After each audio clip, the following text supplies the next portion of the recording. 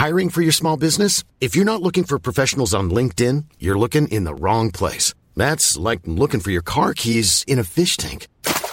LinkedIn helps you hire professionals you can't find anywhere else, even those who aren't actively searching for a new job but might be open to the perfect role. In a given month, over 70% of LinkedIn users don't even visit other leading job sites. So start looking in the right place. With LinkedIn, you can hire professionals like a professional. Post your free job on linkedin.com/people today.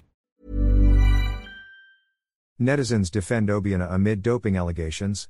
Update: Filipino netizens rushed to the social media platforms of French pole vaulter Renaud Lavillenie after the controversial comments made by his wife against world number 2 Ernest John Obiena. Lavillinie's recent post shows a photo of himself recovering from a leg injury. On Facebook and Instagram, netizens made it known their disgust for the 2012 Olympic champion's wife, Anais, who made controversial comments on Obiena allegedly doping to win.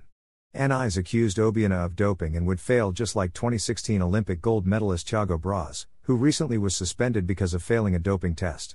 Braz defeated Lavillenie during the 2016 Olympics on home soil in Rio de Janeiro, Brazil, and was also Obiena's training partner under coach Vitaly Petrov.